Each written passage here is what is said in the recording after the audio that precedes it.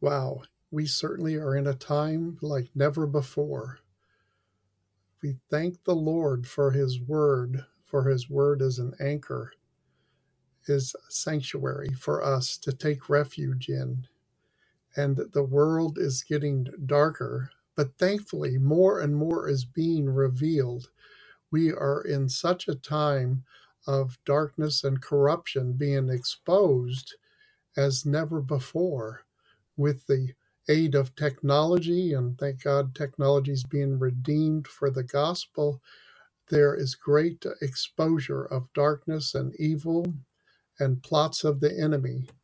We have the four-headed monster of the Antichrist spirit, the Jezebel spirit, Leviathan spirit, embodied in the Communist Chinese Party, the threat of Islam, the New World Order, and the elitist, and all those that would want to displace and overthrow the plans of our Lord God.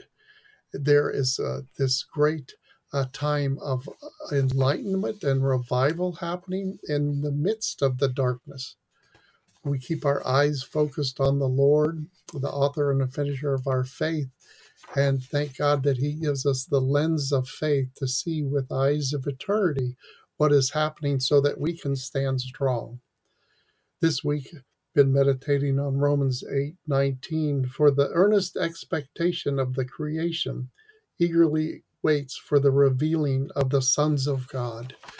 And that is you and me, my brother, my sister, as we who believe and stand strong, patiently waiting for the Lord to reveal His divine setup in all that is happening around us, and how we can be the voices of salt and light and truth and prophetic destiny being released and revealed as we build each other up in the most holy faith and encourage those that need hope, that need to see the faith fulfilled in our day.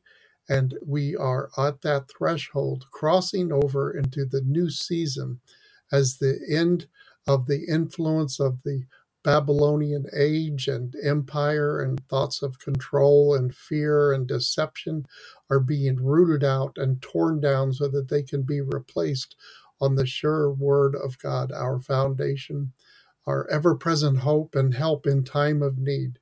So be encouraged, be bold, and speak out. Your voice is being amplified as you pray and declare and prophesy the word of the Lord into the spiritual atmosphere to be changed, to bring the kingdom of God, the kingdom of heaven now on earth in our day. Be blessed and be bold in the days ahead. Stand strong in the faith. Amen.